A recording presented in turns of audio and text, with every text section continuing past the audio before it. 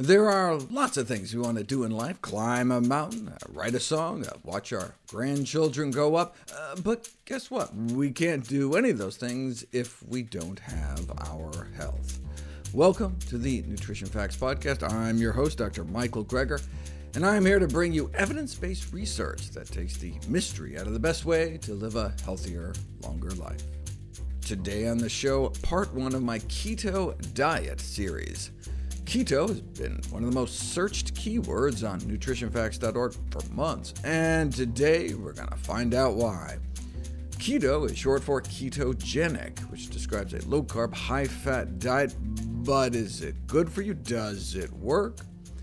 In our first story, we explore the clinical uses of ketogenic diets for epilepsy and cancer. What does the science say?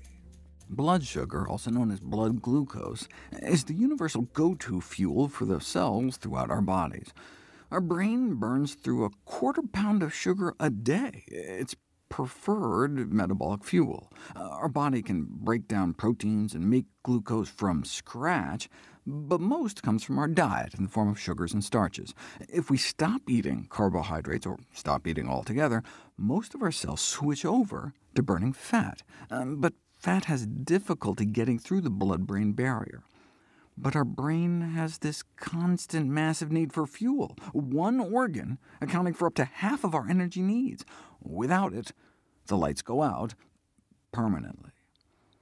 To make that much sugar from scratch, our body would need to break down about a half pound of protein a day. That means we'd cannibalize ourselves to death within 2 weeks. But people can fast for months. The answer to the puzzle was discovered in 1967. Harvard researchers famously stuck catheters into the brains of obese subjects who had been fasting for over a month, and discovered that ketones had replaced glucose as the preferred fuel for the brain. Your liver can turn fat into ketones, which can then breach the blood-brain barrier and sustain your brain if you're not getting enough carbohydrates. Switching fuels has such an effect on brain activity that it has been used to treat epilepsy since antiquity. The prescription of fasting for the treatment of epileptic seizures dates back to Hippocrates.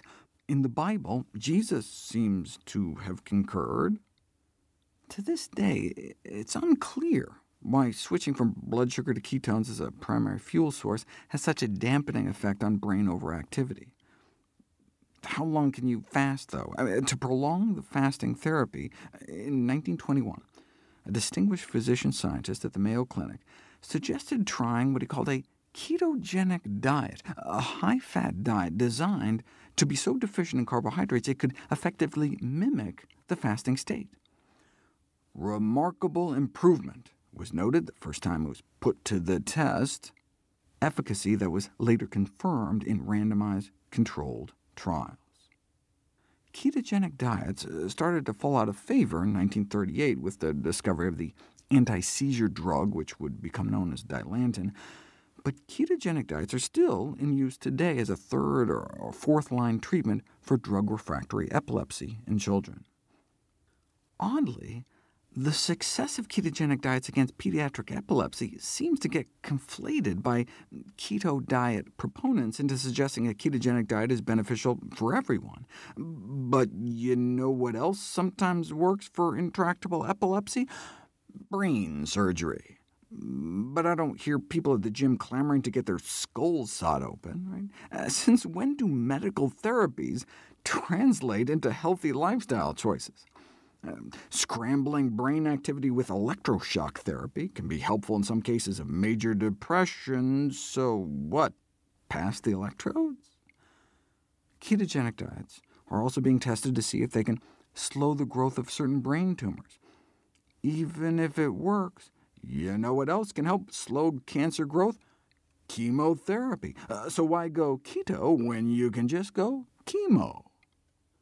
Promoters of ketogenic diets for cancer, paid for by so-called ketone technology companies, that will send you salted caramel bone broth powder for $100 a pound, or companies that market ketogenic meals, report extraordinary anecdotal responses in some cancer patients, but more concrete evidence is simply lacking.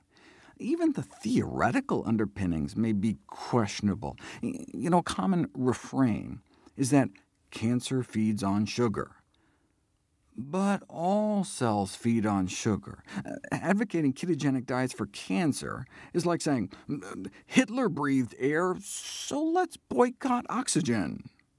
Cancer can feed on ketones, too. Ketones have been found to fuel human breast cancer growth and drive metastases in an experimental model, more than doubling tumor growth.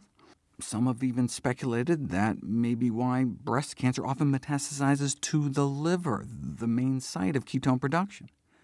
If you drip ketones on breast cancer cells in a petri dish directly, the genes that get turned on and off make for a much more aggressive cancer, associated with a significantly lower 5-year survival in breast cancer patients. Researchers are even considering designing ketone-blocking drugs to prevent further cancer growth by halting ketone production. And think about what eating a ketogenic diet might entail.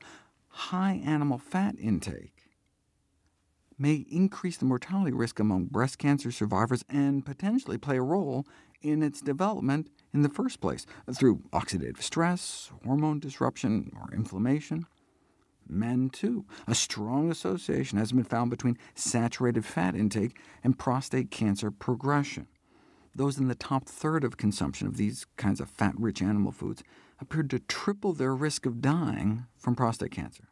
Not necessarily fat in general, no difference in breast cancer death rates based on total fat intake, but saturated fat intake may negatively impact breast cancer survival, a 50% increased risk of dying from breast cancer. There's a reason the official American Cancer Society and American Society of Clinical Oncology breast cancer survivorship care guidelines recommend a dietary pattern for breast cancer patients that's essentially the opposite of a ketogenic diet. High in vegetables, fruits, whole grains, and legumes, meaning beans, split peas, chickpeas, and lentils, and low in saturated fats. So far, not a single clinical study has shown a measurable benefit from a ketogenic diet for any human cancer. There are currently at least a dozen trials underway, however, and the hope is that at least some cancer types will respond. Still, even then, that wouldn't serve as a basis for recommending ketogenic diets for the general population, any more than recommending everyone go out and get radiation surgery and chemo for kicks. In our next story, we ask, do low-carb and ketogenic diets have a metabolic advantage for weight loss? Let's find out. When you don't eat enough carbohydrates, you force your body to burn more fat. However, this rise in fat burning is often misconstrued as a greater rate of net fat mass reduction on the body. But that ignores the fact that on a ketogenic diet, your fat intake shoots up as well. The question is, what happens to your overall body fat balance? You can't empty a tub by widening the drain if you're cranking up the faucet at the same time. Low-carb advocates had a theory, though, the so-called carbohydrate insulin model of obesity. Proponents of low-carb diets, whether a ketogenic diet or more relaxed form of carbohydrate restriction, suggested that the decreased insulin secretion would lead to less fat storage, and so even if you were eating more fat, less of it would stick to your frame. So we'd be burning more and storing less, the perfect combination for fat loss, or so the theory went. To their credit, instead of just speculating about it, they decided to put it to the test. Gary Taubes formed the Nutrition Science Initiative to sponsor research to validate the carbohydrate insulin model. He's the journalist who wrote the controversial 2002 New York Times Magazine piece, What If It's All Been a Big Fat Lie?, which attempted to turn nutrition dogma on its head by arguing in favor of the Atkins diet, with its bunless bacon cheeseburgers based on the carbohydrate insulin model. Much of Nina Teicholz's book, The Big Fat Surprise, is simply recycled from Taubes' earlier work. In response, some of the very researchers Taubes cited to support his thesis accused him of twisting their words. The article was incredibly misleading, one said. I was horrified. He took this weird little idea and blew it up, and people believed him, said another. What a disaster. It doesn't matter what people say, though. All that matters is the science. Taubes attracted $40 million in committed funding for his nutrition science initiative to prove to the world you could lose more body fat on a ketogenic diet. They contracted noted NIH researcher Kevin Hall to perform the study. 17 overweight men were effectively locked in what's called a metabolic ward for 2 months to allow researchers total control over their diets. For the first month, they're placed on a typical high-carbohydrate diet, 50% carbohydrate, 35% fat, 15% protein. And then they were switched to a low-carb ketogenic diet, only 5% calories from carbohydrate, 80% fat, for the second month. Now, both diets had the same number of daily calories. So if a calorie is a calorie when it comes to weight loss, then there should be no difference in body fat loss on the regular diet versus the ketogenic diet. If Taubes was right, though, if fat calories were somehow less fattening, then body fat loss would become accelerated. What happened instead, in the very study funded by the Nutrition Science Initiative, was that body fat loss slowed upon switching to the ketogenic diet. Wait, why do people think the keto diet works if it's actually slowing fat loss? Well, if you just looked at the readings on their bathroom scales, the ketogenic diet would seem like a smashing success. They went from losing less than a pound a week on the regular diet in the 2 weeks before they switched, to losing 3.5 pounds within 7 days after the switch to the ketogenic diet. But what was happening inside their bodies told a totally different story. Their rate of body fat loss was slowed by more than half. So most of what they were losing was just water weight. The reason they started burning less fat on a ketogenic diet was presumed to be because without the preferred fuel, carbohydrates, their body started burning more of its own protein. And that's exactly what happened. Switching to a ketogenic diet made them lose less fat mass and more fat-free mass. They lost more lean mass. That may help explain why the leg muscles of CrossFit trainees placed on a ketogenic diet may shrink as much as 8%. The vastus lateralis is your biggest quads muscle in your leg, shrunk in thickness by 8% on a ketogenic diet. Yes, the study subjects started burning more fat on the ketogenic diet, but they were also eating so much more fat on the keto diet that they ended up retaining more fat in their body despite the lower insulin levels. This is diametrically opposite to what the keto crowd predicted, and this from the guy they paid to support their theory. In science speak, the carbohydrate insulin model failed experimental interrogation. In light of this experimental falsification of the low-carb theory, the Nutrition Science Initiative effectively collapsed. But based on their tax returns, not before Taubes and his co-founder personally pocketed millions of dollars in compensation. In our final story today, we explore ketogenic diets and the $33 billion diet gimmick. The carbohydrate insulin model of obesity, the underlying theory that ketogenic diets have some sort of metabolic advantage, has been experimentally falsified. The keto diet's proponents' own studies showed the exact opposite. Ketogenic diets actually put you at a metabolic disadvantage and slow the loss of body fat. How much does fat loss slow down on a low-carb diet? If you cut about 800 calories a day of carbohydrates from your diet, you lose 53 grams of body fat a day. But if you cut the same number of fat calories, you lose 89 grams a day. Same number of calories, but 9 pats of butter worth of extra fat melting off your body every day on a low-fat diet, compared to the low-carb diet. Same number of calories, but about 80% more fat loss when you cut down on fat instead of carbs. Cut 800 calories from your diet by cutting carbs, and you do lose body fat, but cut out the same number of calories by cutting fat, and you lose even more body fat, 80% more body fat lost. The title of the study speaks for itself, calorie for calorie. dietary fat restriction results in more body fat loss than carbohydrate restriction in people with obesity. But just looking at the bathroom scale, though, would mislead you into thinking the opposite. After 6 days on the low-carb diet, study subjects lost 4 pounds. On the low-fat diet, they lost less than 3. So step on the scale, and it looks like the low-carb diet wins hands down. So you can see why low-carb diets are so popular. But what was happening inside their bodies tells the real story. The low-carb group was losing mostly lean mass, water and protein. This loss of water weight helps explain why low-carb diets have been such cash cows for publishers over the last 150 years. That's their secret.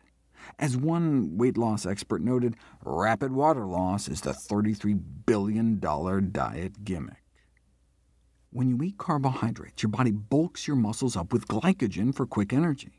Eat a high-carbohydrate diet for 3 days, and you may add about 3 pounds of muscle mass onto your arms and legs. Those glycogen stores drain away, though, on a low-carb diet and pull water out with it. And the ketones also need to be flushed out of the kidneys, pulling out even more water. On the scale, that can manifest as 4 more pounds coming off within 10 days, but that all can be accounted for in water loss. The bottom line, keto diets just don't hold water. But the thrill of seeing the pounds come off so quickly on the scale keeps many coming back. When the diet fails, the dieters often blame themselves. But the intoxication of that initial rapid weight loss may tempt them back, like getting drunk again after forgetting how terrible the last hangover was. This has been dubbed the false hope syndrome. The diet industry thrives off a repeat customer, something low-carb diets were built for, given that rapid initial water loss. But what we care about is body fat. In 6 days, the low-fat diet extracted a total of 80% more fat from the body than the low-carb diet. That's not just one study. If you look at all the controlled feeding trials, where researchers compared low-carb diets to low-fat diets, swapping the same number of carb calories for fat calories, or vice versa, if a calorie is just a calorie, then all the studies should have crossed that zero line in the middle, and indeed, 6 did. One study showed more fat loss on a low-carb diet, but every other study favored the low-fat diet. More loss of body fat eating the same number of calories. Put all the studies together, and we're talking 16 grams more daily body fat loss on the low-fat diets. That's 4 more pats of butter melting off your body on a daily basis. Less fat in the mouth means less fat on the hips, even taking in the same number of calories. We would love it if you could share with us your stories about reinventing your health through evidence-based nutrition. Go to nutritionfacts.org/testimonials. We may share it on our social media to help inspire others. To see any graphs, charts, graphics, images, or studies mentioned here, please go to the Nutrition Facts podcast landing page. There you'll find all the detailed information you need, plus links to all the sources we cite for each of these topics. For recipes, check out my How Not to Die cookbook. It's beautifully designed with more than 100 recipes for delicious and nutritious meals, and all proceeds I receive from the sales of my books all goes to charity. NutritionFacts.org is a nonprofit, science-based public service where you can sign up for free daily updates on the latest in nutrition research via bite-sized videos and articles. Everything on the website is free. There's no ads, no corporate sponsorship. It's strictly non-commercial. I'm not selling anything. I just put it up as a public service, as a labor of love, as a tribute to my grandmother, whose own life was saved with evidence-based nutrition. Thanks for listening to Nutrition Facts. I'm your host, Dr. Michael Greger.